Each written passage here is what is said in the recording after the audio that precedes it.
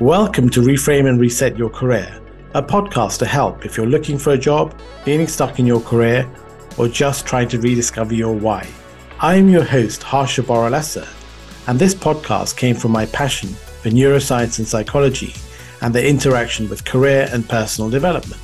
I will be interviewing recognized experts and successful professionals and asking them to share the insights and strategies that have helped their careers thrive. Implementing change is not easy and does take time, but I do hope that their stories will inspire you on your path to greater success and fulfillment in your career. Here are some highlights of today's episode. Constraints are great. It makes you work smarter, think smarter. Just write something, start blogging, start creating content. You often feel alone, but you don't have to act alone. You could belong to a community, a network. Yeah, having that North Star is important. And that North Star might change its location and you can change your own vision. Not only allowing yourself to make mistakes, but allowing other people to make mistakes. Thank you so much for joining me today on episode 39 of the Reframe and Reset Your Career podcast. I'm delighted to welcome my good friend, Fei Wu. Hi, Fei. Thanks for joining me today. So good to be here with you, Harsha. I feel like we've waited for a little while for this to happen. So I think this time together is very precious. Brilliant. I hope all the listeners have had a relaxing summer break. It's so important to take time off to recharge and look after yourself. Thanks again for all your continued support. And we have some exciting guests lined up for the autumn. Please subscribe, like, and share if you enjoy the content. Now back to the show.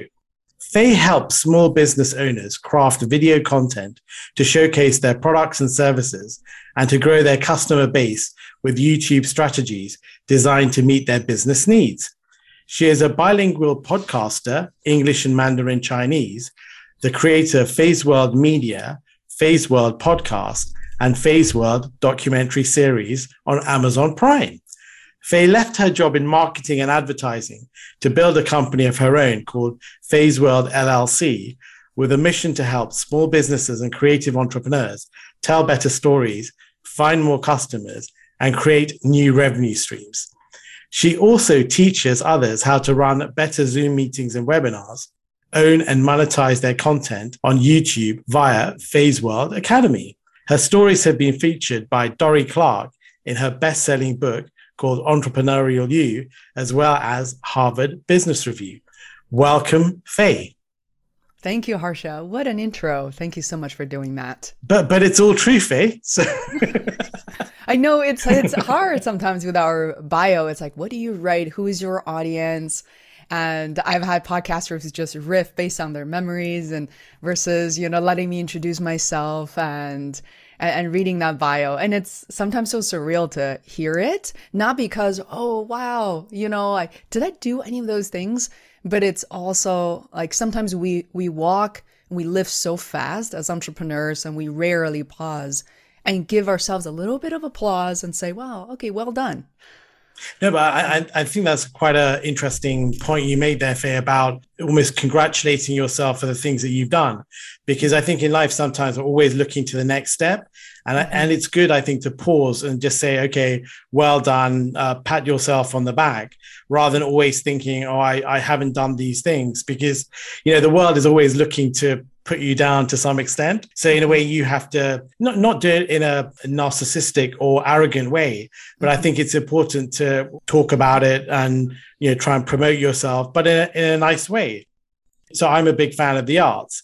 So is there a performer, song, novel, or film which you'd like to share with our listeners today? Sure. I've been thinking about not just Cirque du Soleil as a production company, but over the years, partly because of my podcast, I got to meet so many circus performers from, for instance, Cirque du Soleil, Seven Fingers, also the Montreal National Circus School. But I think about individual artists. In this moment, the Atherton twins, so they're twins. They're also from the UK, a town not too far from Manchester, I believe. And they were gymnasts first, and then later in the early 20s, they watched the show and decided to become circus actors. I think it's just fascinating. For anybody who wants to learn more, it's at athertontwins.com.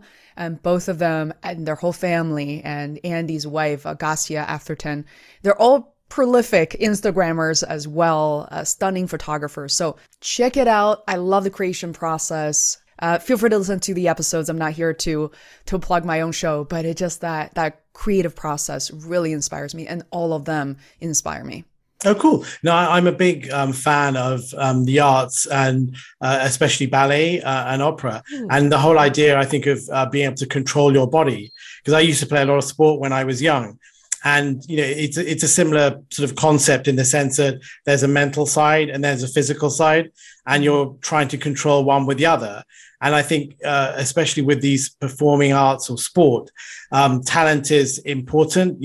Obviously, you have to have a base level of talent, but beyond that, it's very much a mental game. It's the inner game. And I think that translates very well to life as well. Even, if you're creating YouTube content, a podcast, a film, there's a huge mental process going on. So I just find that really interesting. I mean, what do you think, Faye? Yeah, absolutely. So funny that you mentioned the mental and the physical. And I think it's so interesting too. There's so much about your origin stories I would love to really ask about as well.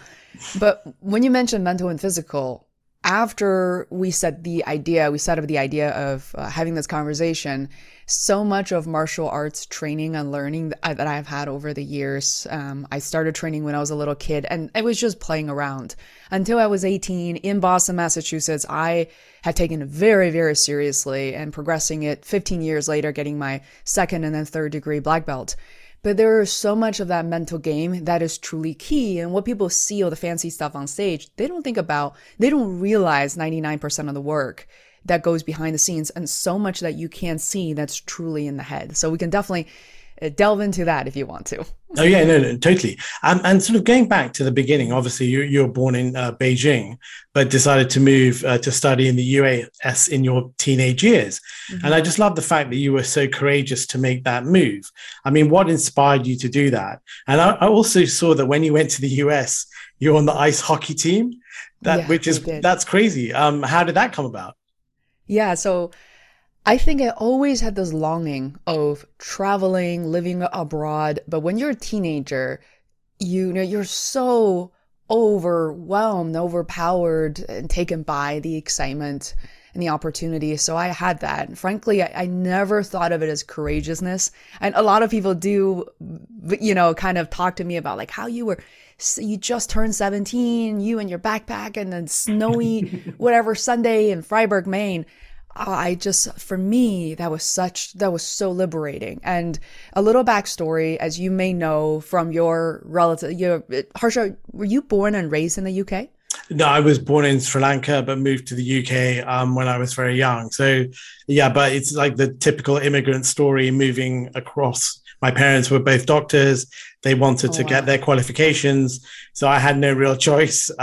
So I immigrated as well.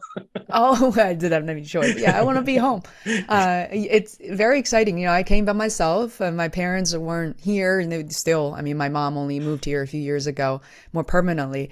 And yeah, I think it's that incredible feeling of starting something new completely on your own at such a young age. And frankly, now I'm in my late 30s. I look back to and realize that 17-year-old self has taught me so much.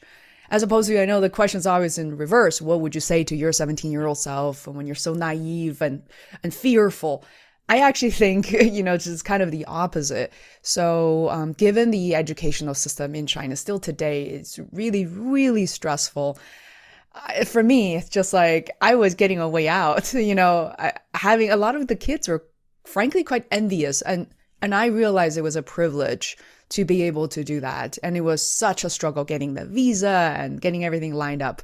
But that was a reason. And in terms of hockey, to answer your question more quickly, I've always been a fan of, frankly, pretty dangerous and reckless sports, starting with skateboarding and then, martial arts a little bit. But when I was 16, my mom had to travel during my winter vacation and said to one of her friends who was like 28 at the time to say, oh, could you bring my daughter to go ice skating? And she was an entrepreneur. I still remember. She now lives in Canada.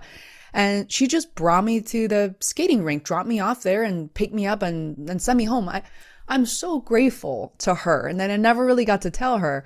And there at the ice rink, I met so many friends. We immediately clicked, fast friends. And I played hockey with people from the US and the Canadian embassies and learned very quickly. So I was determined. 6 months later, I was on my way to the US. So I had to, right? The same way as I had to start a podcast, I had to start my business. That was the exact same instinct and impulse to say, I had to start playing hockey no matter what. And I ended up doing that with boys. So cool. There's everything in a nutshell. Yeah, good for you. And just in terms of obviously moving to the US and having that transition, I mean, that must have been quite tough in the sense that you're going from a community where you're in the majority, everybody looks like you, to going to a country where you're in the minority.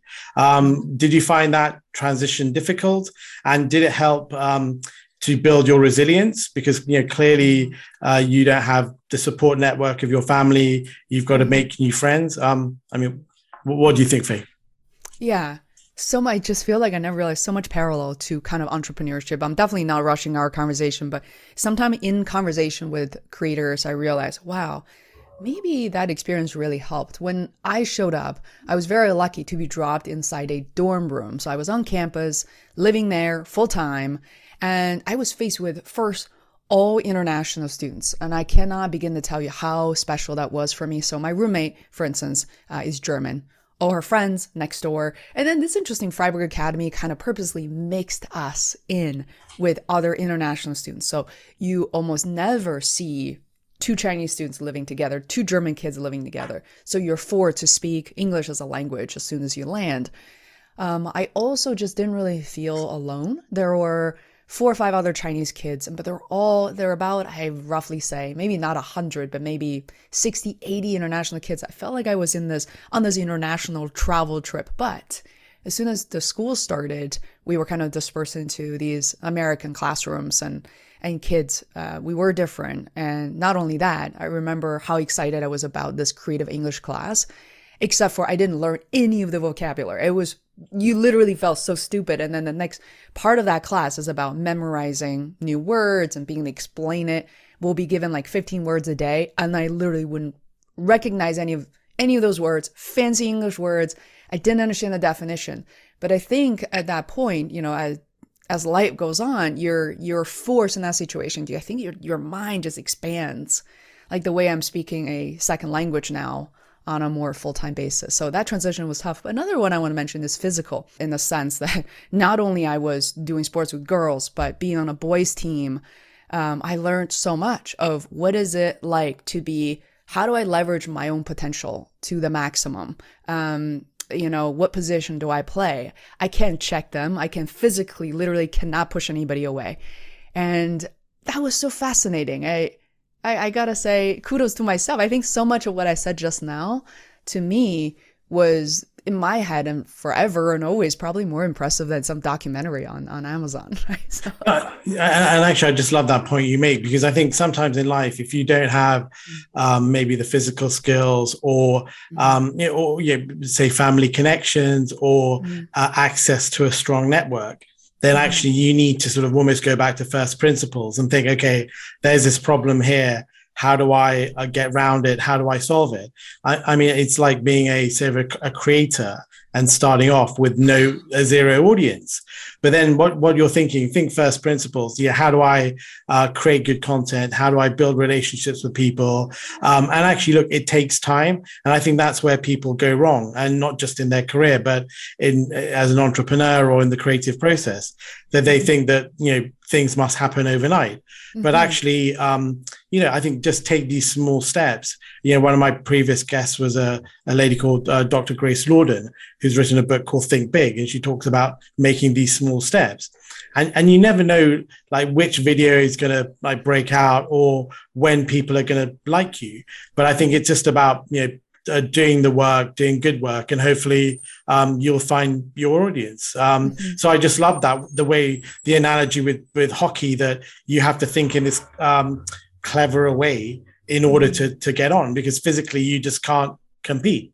Yeah. Is that right? Yeah. Yeah, absolutely. I think embrace the constraints is something that I learned from many entrepreneurs. I think Seth Godin has said, have put together examples and discussed the philosophy behind it.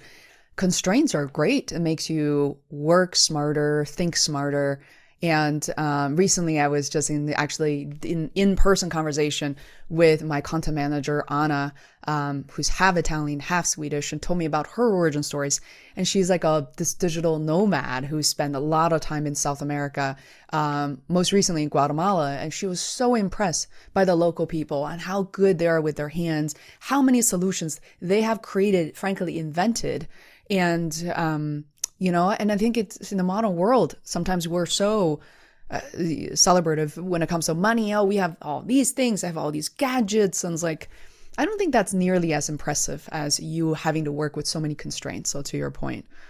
Yeah. And actually, when you're building up your, say, the podcast or the YouTube channel, actually not having any contacts forces you to be really, when you're resilient, you're going to get a lot of rejections. You just have to sort of, just suck it up.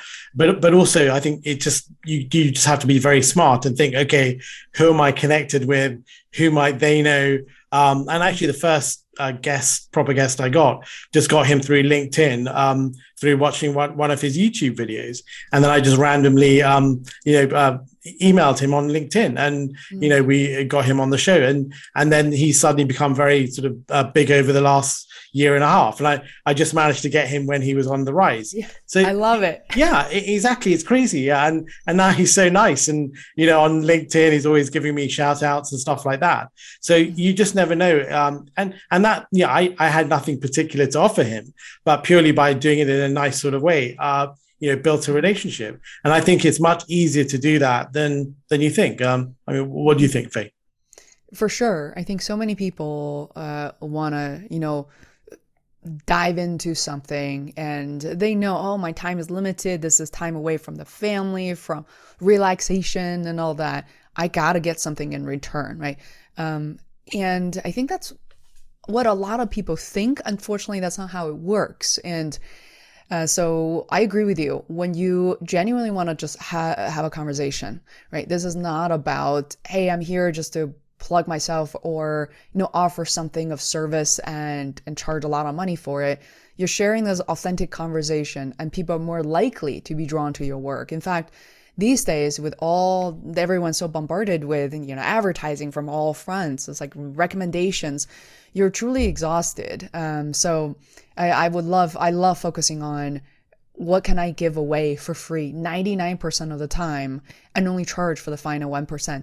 And chances are people think that, oh my God, your free content is so valuable. And this conversation is so pleasant. I learned so much from this free interaction. I cannot begin to imagine what I can learn from someone like you if I were to pay for your service. Yeah, no, I just love that point you make, Faye, because one of my followers got in contact with me and said, oh, really like your content. And it was very nice. Not that I need people to email me, but it's always nice to hear when they say they get value.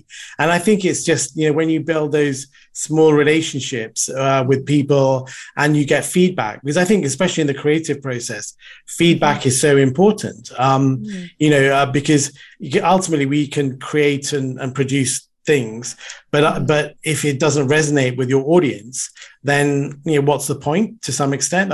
What's your view, Faye? Yeah, feedback is really important. At the same time, I believe that learn from everyone, follow no one. And you have to be a little careful who you take advice from. So one thing is sometimes we have the tendency, our spouses, friends, or family are the first line of people or feedback providers. And they're so kind with their time, sharing our content. But sometimes they may or may not have the most relevant feedback, because in the long run, they might not be your readers, listeners, viewers, that sort of thing. But yes, in general, you also have to balance that your content is servicing a particular group of people for a specific type of need or needs. and listening is important. So, ultimately you have to decide how to balance both. And that's, I make it sound like, oh, somehow straightforward. It is not trivial, it really isn't.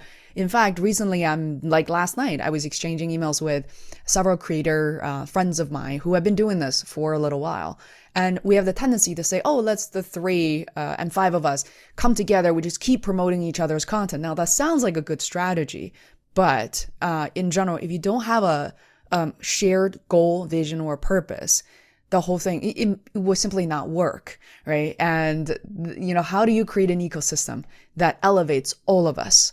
So that's fascinating. But I got to ask a question, Harsha, like in conversations with you as a podcaster, you also as a creator, your background studying at the London School of Economics, for people who don't know, that is like the Harvard of, Harvard of America, Beijing University of China, right? And, but doing what you're doing, and then after that, all your certification and the world that you've been living in, working for big accounting firms and all that.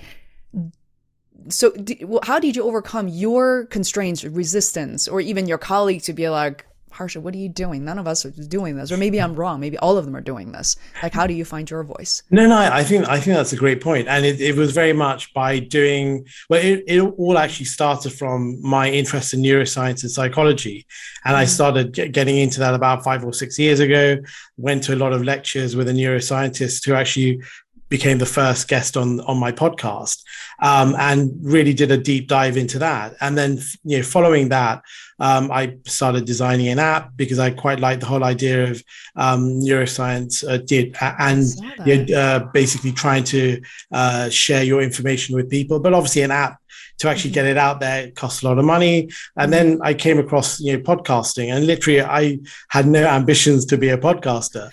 But, during lockdown, like a lot of people, I was messing around with a friend. I recorded an interview for him where he reached a 20-year anniversary in his career.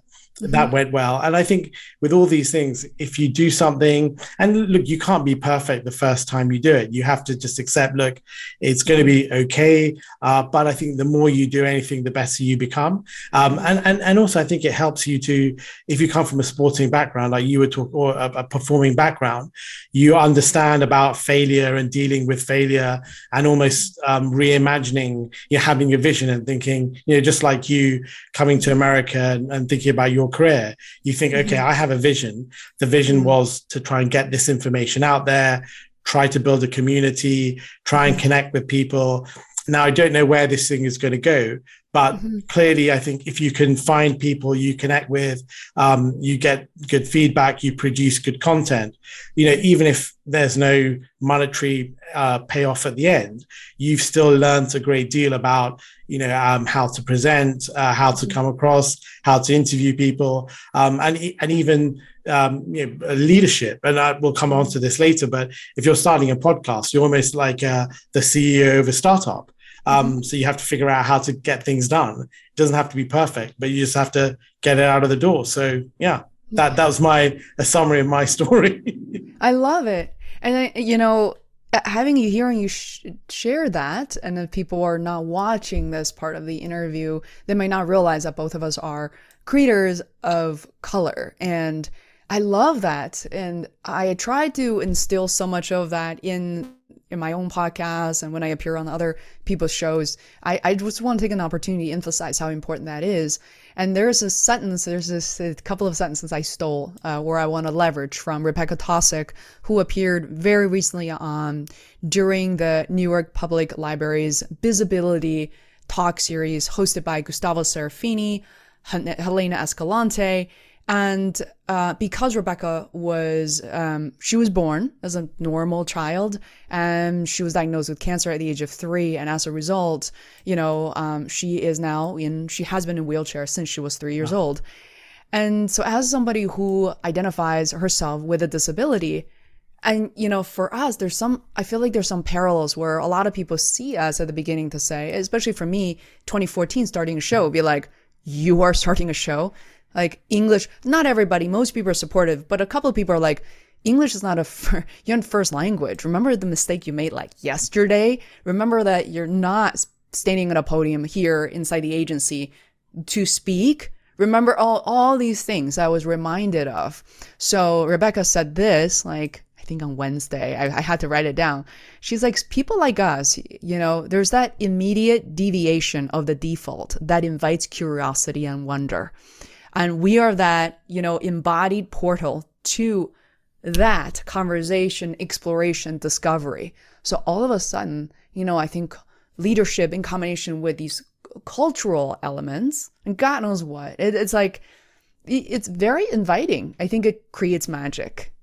Yeah, and I think things like diversity, equity, representation, I think, look, they are so important in the sense that I think it's about fairness in a way, it's nice to see people who, look like you or share certain obstacles or barriers that you've had to face. And I think it does help when you see different voices. So on my show, I try to make it as diverse as I can. I mean, half of it is diverse anyway, the host. So, but even with the guests, mix it up in terms of ethnicity, gender, but also always trying to say, look, it's about getting the best people that I can get, because I think, look, you want to help people out and you want to showcase people, but also you have a obligation to your audience as well, that you want to get the best people that you can get. But I think it's quite easy because there's such a big pool of people. It's quite easy to get very good people with also a good representation. But everybody is welcome on the show, not just ethnic minorities, and everybody can come along. And actually, the person who gave me my first big break, Dr. Christian Busch, is a German. So, but he was for the London School of Economics. So, but other universities are all welcome here. So, yeah, absolutely, you're right. Yeah. But sort of, going back to sort of your story. So after college, and I think you went to Northeastern and studied computer science. I think you started off as a developer, but I think you realized that doing that, that straight work, coding and developing, wasn't for you, and you transitioned into project management as that aligned more with your strengths. Do you just want to talk a little bit about that journey, Faye? Yeah, sure. So, I still have relatives who live in Boston. And at the time when I was 17, I was, seeking their advice, speaking of feedback and advice. And I heard the word, the phrase computer science, knew absolutely nothing about it. So I'm, really wasn't then a 12-year-old who loved computer science and programming like most kids are these days, and that make that smooth transition. So because I was pretty good with science, math in particular, and, computer science is something that will guarantee a job. That was so critical, having that traditional mindset and pathway into something that's guaranteed. Now we both know nothing is. I studied computer science, and of course, a year into my college career, the U.S. experienced that, whole economical downturn. And I remember 2003, 2004, half of my class dropped out. Everybody moved into business. We literally have 50% of the class that we started with. And then I had a decision to make. It was pretty quick. It was, I think, a freshman or sophomore year. And people were saying, oh my God, thank God I'm not a senior. Like, those seniors are screwed. They can never find a job. This is horrible. But then things changed very quickly. I wanted to make that decision. And for me, I think what prevented me from learning something I would have absolutely loved, at least at the time I thought I would have loved to learn digital marketing, maybe some aspects of business. I really would probably have wanted to learn graphic design, animation.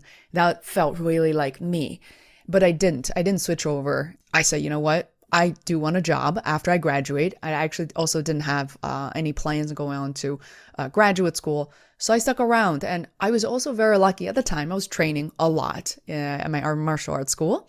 A quick callback here. And all my friends at the time, still today, all my friends are like 10, 15 years older.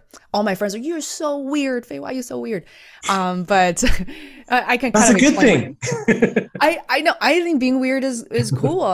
My parents had me a little bit later for their generation. So by the time when I was 12, all their friends' kids are in college. Oh, wow. So it's a pretty big difference. All my friends, I was 12 and they're like 20 years old. Oh, I felt so special. But my whole life, my friends had been older, they said, I still remember this woman, she's like kind of frail, a little skinny. She said, well, you still have a few years left. Things change very quickly. But Faye, what if you're the computer scientist with a personality, which most of them don't have?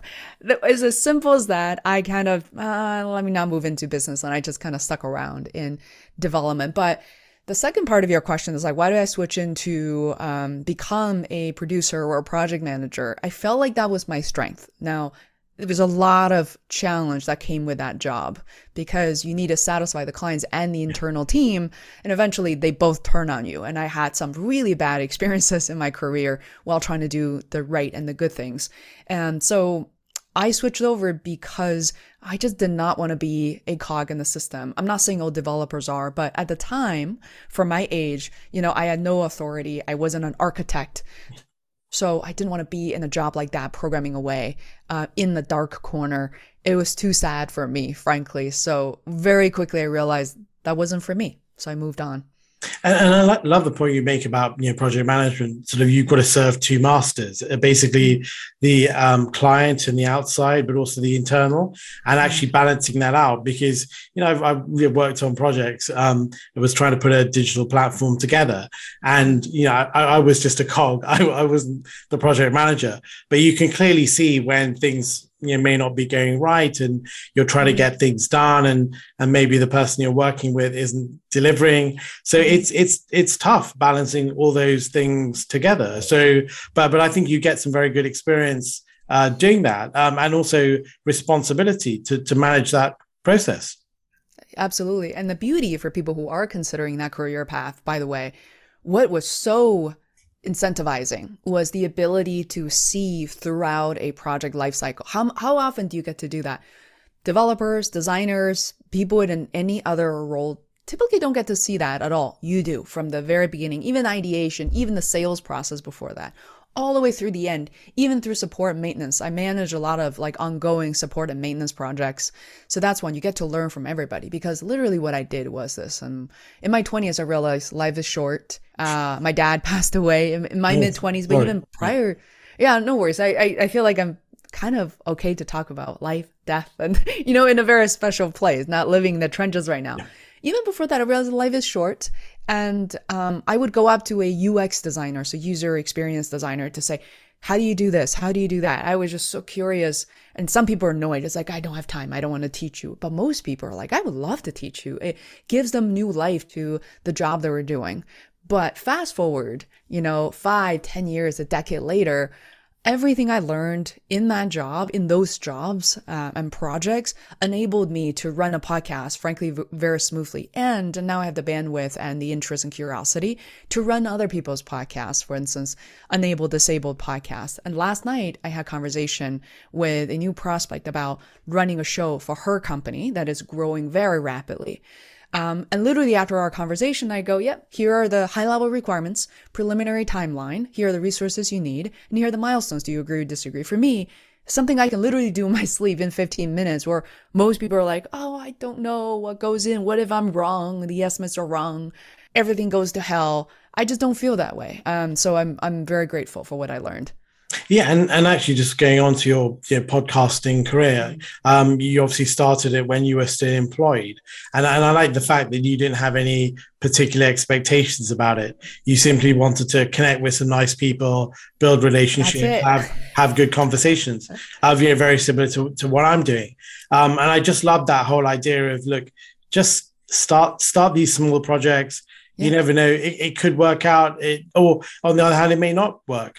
But just try. What do you think, Faye? For sure. I want to use like a very weird metaphor, like eating ice cream, right? And most people like ice cream. I, in particular, I've been an ice cream fan for a long time. Have you ever stood in front of an ice cream shop to say, wow, I love ice cream. Wouldn't it be great to get paid eating ice cream? Instead of me paying yeah, you can work in an ice cream shop. But the point is, what if you don't have to work there and just get paid doing your favorite things in the world? And it's really hard. There are most artists. I know you love performing arts in general. You look back history, thousands of years, hundreds of years. Most of them did not make any money. It was very hard. So when I think about podcasting, for me, it was about working in corporate America. While it gave me stability and all that, there was a part of me that was completely neglected. I think many of us feel that way, even if you can't put a word to it or describe it in its perfect condition. So I just wanted to share these conversations. If I'm able to learn something from the conversation, I was just hoping that one or two other people will feel the same way. And that would be enough for me. And I wish more people can believe in this approach as opposed to let this be the one and only. Start a podcast, monetize within 6 months, and let it take over your life and let it deliver 3 times the revenue. I don't even hear people that say like, well, I just hope it could replace my full-time job or revenue. Be like, no, I want to really accelerate. It's really hard. And we don't hear about those hard stories. We don't talk about why it doesn't often work that way. So those are my 2 cents, but I'm going to pause here.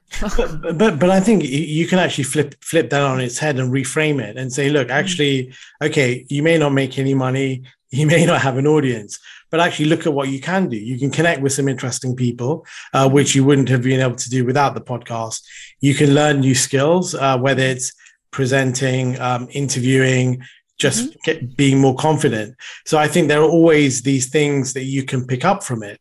But I think it's very much like, how do you want to spend your time? You can either watch Netflix, which, I'm not sure how popular that is these days, or just waste time on social media, or you can actually do something. And for me, fair, it's really weird that, sometimes I actually like taking the content and just thinking how I can chop it up into different, repurposing it. And I find that really interesting. But it's not worked for me. I just think, oh yeah, that's really interesting. Or you get ideas from little phrases from conversations. So yeah, so I think it's really you don't have to sort of sell the house or sell the farm, but just start these small experiments and see where they end up. Just love that. And sorry, go ahead, Faith. Oh, I was just thinking like, once you do something long enough, like you mentioned, I remember for me, it was 2014. Within 6 months, people on the show reach out to say, oh, that was a great conversation, Faye. I also noticed you're a digital marketer. Do you build websites? I literally had 5 to 7 website projects within 6 months. Then it was interesting. I still remember, do you know how to build a Wikipedia page? And I go, I haven't done it, but I'll give it a shot. Oh, here's $1,000. And it was really interesting about how insignificant these things appear to be. And then, of course, you know how to interview other people. So nowadays, I have interviewed Steve Wozniak and, John Mackey from Whole Foods and all these people for other people's companies. I've been hired to do all these, Mark Cuban most recently. And so all of a sudden your skills are very, very transferable from this creative endeavor that you're taking on.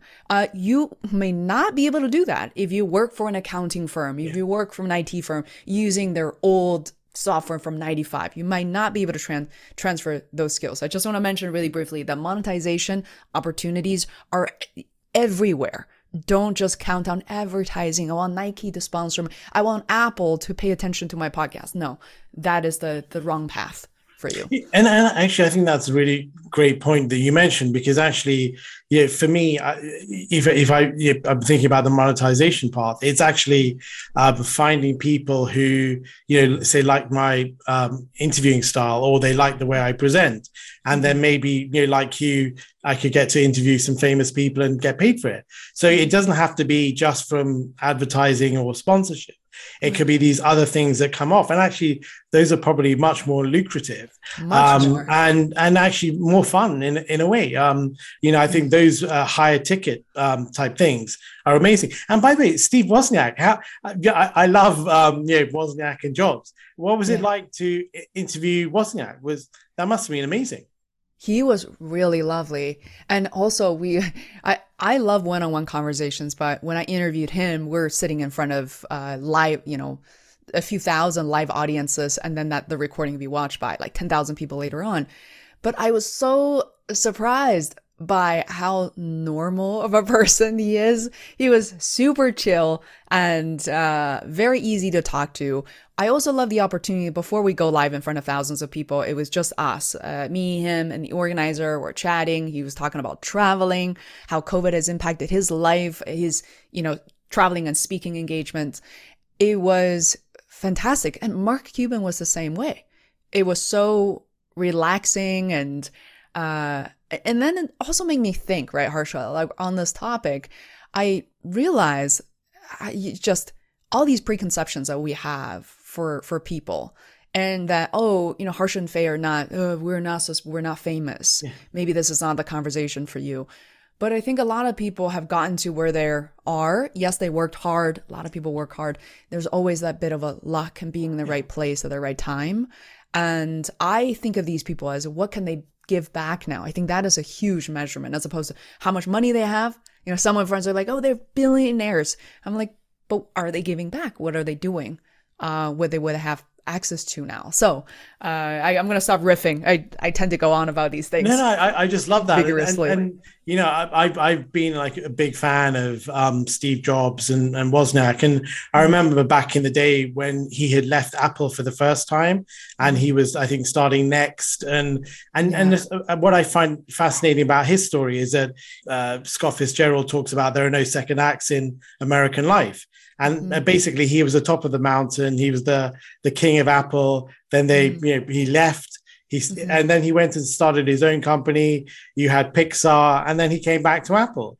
And this whole idea of vision. I think the great thing about him is that he had this vision about what he wanted Apple to be. And sometimes, in a way, if you're a creator, you can be almost ahead of the population, and almost you have to tell them, look, this is what you should be doing.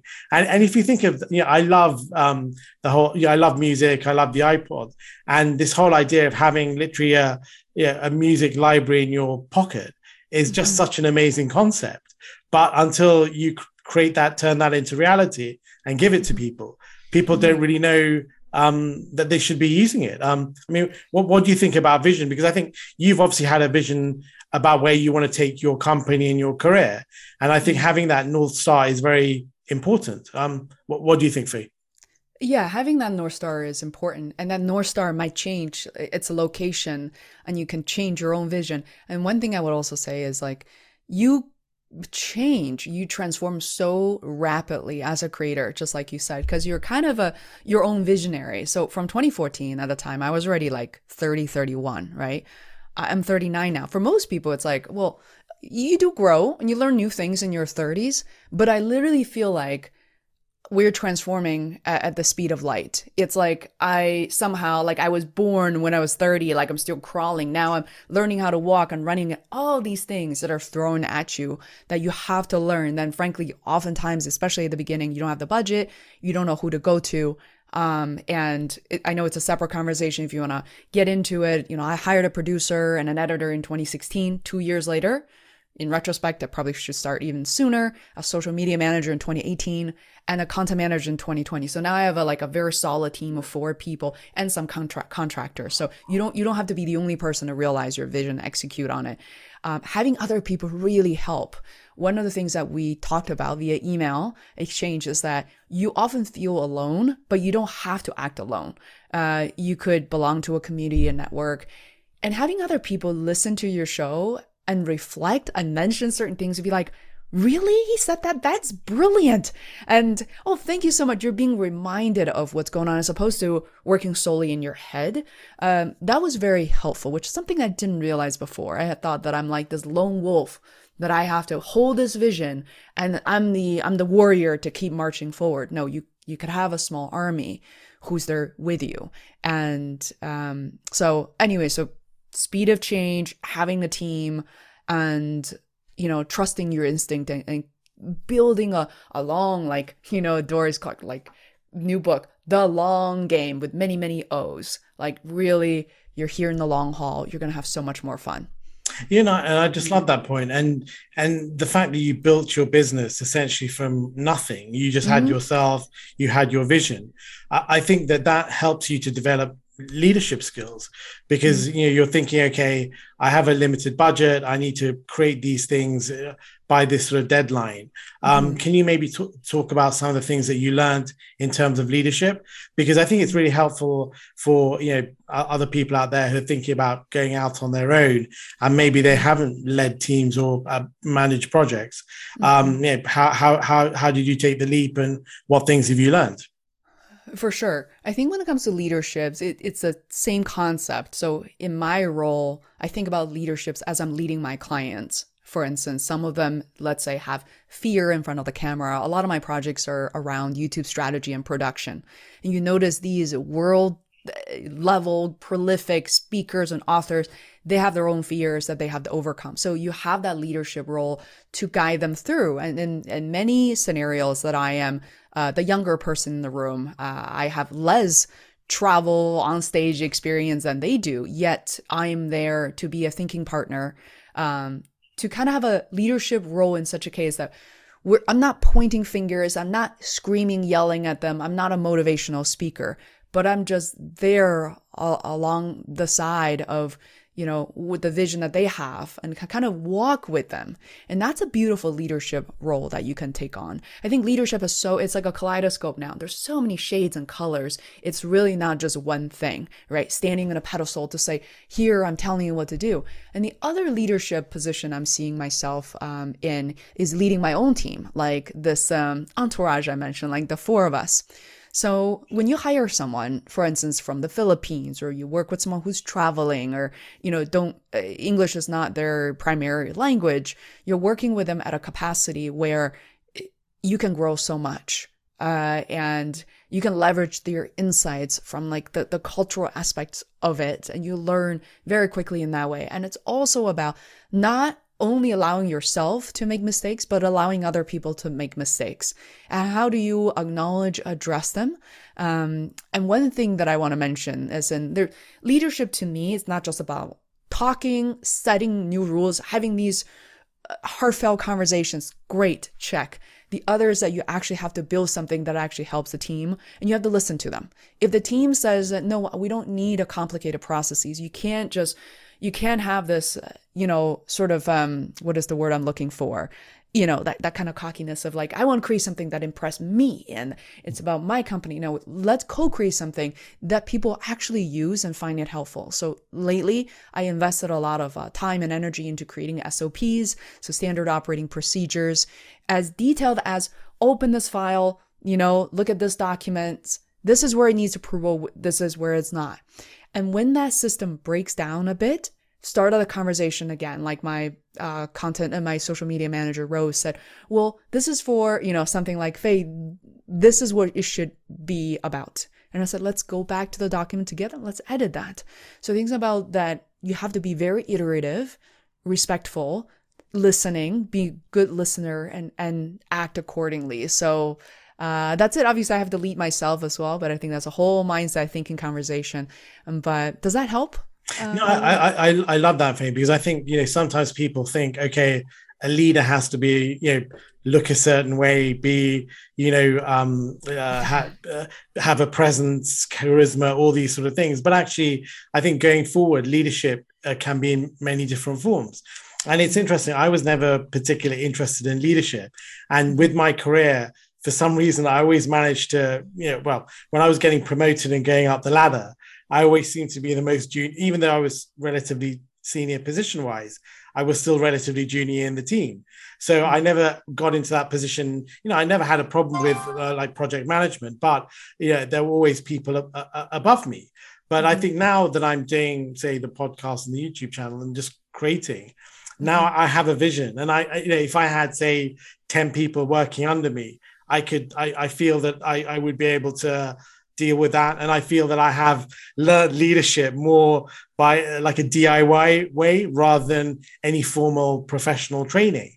But I think it's really about, you need to speak to people. You have to understand people, understand where they're coming from. And obviously you want them to develop as well. And sometimes in a way, look, people will get to the stage where maybe they have to go off elsewhere. And, that I think that's the way of the world. People can't always be the junior forever. They may need to go and create their own vision. And in a way, look, it's sad, but that's just part of life. And hopefully you've built up good relationships, so they'll help you later on down the line. What do you think, Faye? Oh, this touches upon something. I think it's so important, and I haven't had a chance to talk about it or record it, so I want to just kind of share it here, which is leadership is something that needs better and kind of more versatile and more diverse definition these days. So when you mentioned that someone that I have been working with in training leaves the team, I had this happen to me in early 2016, and it was like a blessing in disguise, right? I really like this young man who was learning to edit podcasts, and it was really a lot of devotion training. And within less than 2 months, he just sent me this email, right? It wasn't even like a conversation. There was no offboarding plan or anything. Sent me this email to say, Faye, I got this job and I'm really overwhelmed. I don't think I'll be able to work on this anymore. I was like, I felt a sense of sadness, frankly. And because I had no one else and I just trained this person, I don't know where he left things off. And now all of a sudden, I still had my full-time job at the time. And I just didn't know what to do. And I opened up a job description on Upwork, and I found this young man, Herman, who's been with me ever since, who's like my soulmate. We were much beyond just like, producer and co-producer. I have to say, along the way, there came Rose, there came Anna. They're still all with me. I haven't had anybody who left me since. But I tell them all the time, I said, if you ever decide or choose to move on, it will be such a pleasure. It will be an honor, number one, for me to have worked with you. If you can carry any of the things that you learn from FaceWorld, carry that forward, help other people with their podcast, with their YouTube channel. And that is the best way to pay it forward, because I felt this way, right? And I have another reason to kind of mention this, is recently I had this like anxiety around my mom's artworks, as you can see in part of my videos. It's actually all over the house. She's 70 years old. She is one of the last few people in her generation of master artists who possesses incredible skills. And she's painting these 4-meter long meetings on silk, out of this world. I had this anxiety for a little while now, for a few years, to be honest. I'm okay with FaceWorld, whatever, taking its shape. But I was like, oh my God, I have no kids. My mom's getting older. Who's gonna carry this forward? Who's gonna protect these paintings? Yeah, sure. Right? Like, who's gonna protect these skills? Who's gonna tell these stories? And this anxiety, all of a sudden I realized this, as you brought up your question recently, it's really about the people you touch along the way in the most microscopic ways that imaginable. Since I started sharing mom's artworks as pictures, as Instagram reels, she has like 500 followers, but her videos get 5,000-6,000 views each day. Cool. And it's incredible. And I thought about, wow, all these comments, emails we get. I just retired. I want to start painting. I'm a 30-year-old artist. I was just about to give up, and I saw your mom's painting. I think this is what matters. It's not the physical goods. It's not about the money, the reputation, the Wikipedia page. What's another bullet point under your name? I think it's really about the shared life. We're walking each other home, and we want to just be part of that journey and making other people's life just a tiny little bit better. That's all we can do, and that's enough. Yeah, no, I just love that. And I think, it's about, doing the work, following the process and the journey. Hopefully you touch people, you add something to their lives. And it's great that you've got your team still with you, but you never know what happens in life, do you? And I think it's worse to stop people from progressing, because imagine if you were working for somebody, you'd hope that they would also wish you well on your journey if you got a better opportunity, which was taking your career forward. Don't you think so? Absolutely. Very supportive of that. Exactly. You want people to grow. And you're right. The people I helped when they were 22, when I was working at different agencies, people said to me, Faye, did you know that helping young people grow and never get you promoted? You should be doing all these things. I said, no, I love teaching people who are younger. And when I started my career, when I started my own company in 2016, all these 22-year-olds became 30-year-olds, and they're all hiring me. They're all reaching out. They're all mid-managers now. It's incredible. It's not payback time. It's like people are thinking of you for all the things that you did for free and to help them grow. Yeah, and I think that really does emphasize the point of building strong personal relationships, Mhm. because I think it's much easier to work with somebody if you like them and you get on with them. Obviously, they have to be able to deliver, but Mhm. there are a lot of people who can deliver, but there are not a lot of people you can get on with and have a fun time with. And I think especially if you've got tight deadlines and things go wrong, yeah, for me, I try to, if things go wrong, you grieve for a bit, but you just have to suck it up and move on. And I Mhm. think dwelling is terrible. So if I was working with somebody who kept on dwelling about things, looking backwards rather than forwards, because I think in life it's about the opportunities that are ahead and not the Mhm. ones that have gone. I mean, it's like in the dating world, forget about who's dumped you. Look forward. There are like Absolutely. 6 billion other people out there, 3 billion or whatever the numbers are. There are a lot of Yeah. people out there. So I mean, go and find somebody else, hopefully. Yeah, exactly. Yeah, absolutely true. All right. This is, this is one of many conversations you and I are going to have with each other, with other people. And it's a drop in the bucket. It's very significant in our world, but we have to look at every piece of effort as in drip by drip. This is all, accumulating, and hopefully it will form something like a little river or something, which is all, they're all going somewhere. And you can't dwell too much. And I think the way that we learned to grow up about having this fancy wedding, having someone to be there with you forever, yeah, that's a great story, but reality often is very different. And should you hold on to a relationship that no longer serves you, the answer is no. That's a really hard one as well, to purposely part ways. And that's something, lessons I'm still learning. And I have notes written down here: letting go relationships that no longer serve me in the right way. And sometimes people do come back in together, right? Like maybe not right in that moment. So we have to be very flexible. We have to be fluid. Yeah, and I think sometimes people get caught up in these narratives. As you were saying, you have to be married, you have to have kids, you have to hit these milestones. But actually, who are you doing that for?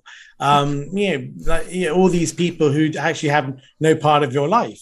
Actually, just like focus on what you can control to some extent. Not that you can control everything, Mhm. and forget about all the other stuff, because sometimes there are all these things which are completely out of your control. You can't really influence, Mhm. and you just get completely anxious and worried needlessly. Whereas if you think about what you can do and the people that are in your life and who are in your corner and not the Mhm. people that aren't, then I think reframing in that way is very powerful. What do you think, Faye? Yeah, for sure. You can control yourself to a certain degree. Yeah. And I'm someone who do believe, mental health is very important. Depression is very, very real. Motivating yourself is not always possible. Respecting the boundaries is important. With that said, if you're watching this, if you don't remember anything else, but if you want to put your words out there, just write something, start blogging, start creating content, start picking up that fancy phone we have in our hands that we don't realize that you have everything you need to create, to share something, whether it's a short 30-second Instagram reel or you feeling a little ambitious and want to record a 10-12 minute YouTube video and start your own channel. Just do it. You really, this is how you grow, and this is something you can control. I think especially for people who are a little hesitant, maybe women in particular, about this, societal pressure and expectation of us looking a certain way. I've recorded many videos late at night where I feel like, oh, my skin is so greasy. I'm like, oh, I'm not even going to powder it down. I'm just going to do it. I hope the filter works a little bit better this time. We do like a very, very light kind of color the footage, but very minimum editing, and just do it. People don't comment or expect you to look a certain way. It's all in our heads. Like, who are we doing this Yeah. for? Get yourself out there. And I love that. I love seeing all the content out there, but don't have the expectations that other people will find it mesmerizing or like think it's absolutely incredible. Just put something out there for yourself. And don't expect an audience immediately, but it's gonna pay off in many different multitudes of ways that you can't even begin to imagine right now. I guarantee it. Yeah, and I just love that whole idea of just getting out of your head. Don't listen to the negative self talk. Don't think about, likes or shares or whatever. Just do it, get it out there. And it could be your first video is popular. It could be your 10th. It could be your 100th. But you just need to keep going and getting it out there. And I think by producing content, you're also building your personal brand. You're helping the world get to know you better.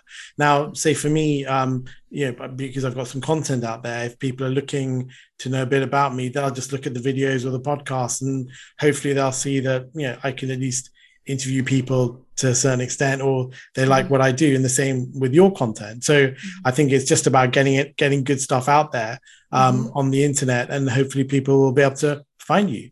Now, Faith, we're sort of coming up to the end of our time, and is there anybody you'd like to give a shout out to who's helped you in your career, or even family? Obviously your mum, I'm sure, has been a big influence, and your dad as well, but is there anybody else? I know I already mentioned Dorie Clark by name, and I know that we're also connected through her network. But literally just the other day, I just felt really grateful. Her name came up, and I haven't mentioned her live in a little while, but I met Dorie Clark in 2015, I believe, interviewed her a few times, and she put me in her book. I'm so grateful. But also just because the other day I was, with family driving to Montreal in a 6-hour drive, and I just sat there and I was like, I'm really grateful to have these friends and inspirations in my life. And I text her, she texts right back. And I said, Dorie, just really grateful to have you in my life, because I think about being a creative entrepreneur later on in life. I might not have kids. I hopefully have some friends who are younger than me and have some people in my life as I age. But Dorie just came to my mind as someone I trust and I really admire, who is so often selfless and, help other people in our group. And even that I'm far away from her, I think of her as someone who's giving me ideas, like, making me feel that I'm on the right path. And I'm always grateful for that. Cool. Yeah, no, I love Dorie. I have sort of followed her for a number of years, and also joined the Rex community as well. Yeah, when you can see other people, they're not very different from you or I. If they can succeed, then it gives you inspiration that you can do it if you put in the work, and hopefully good things will happen. But as you're saying, it's not going to happen overnight unless you're very lucky.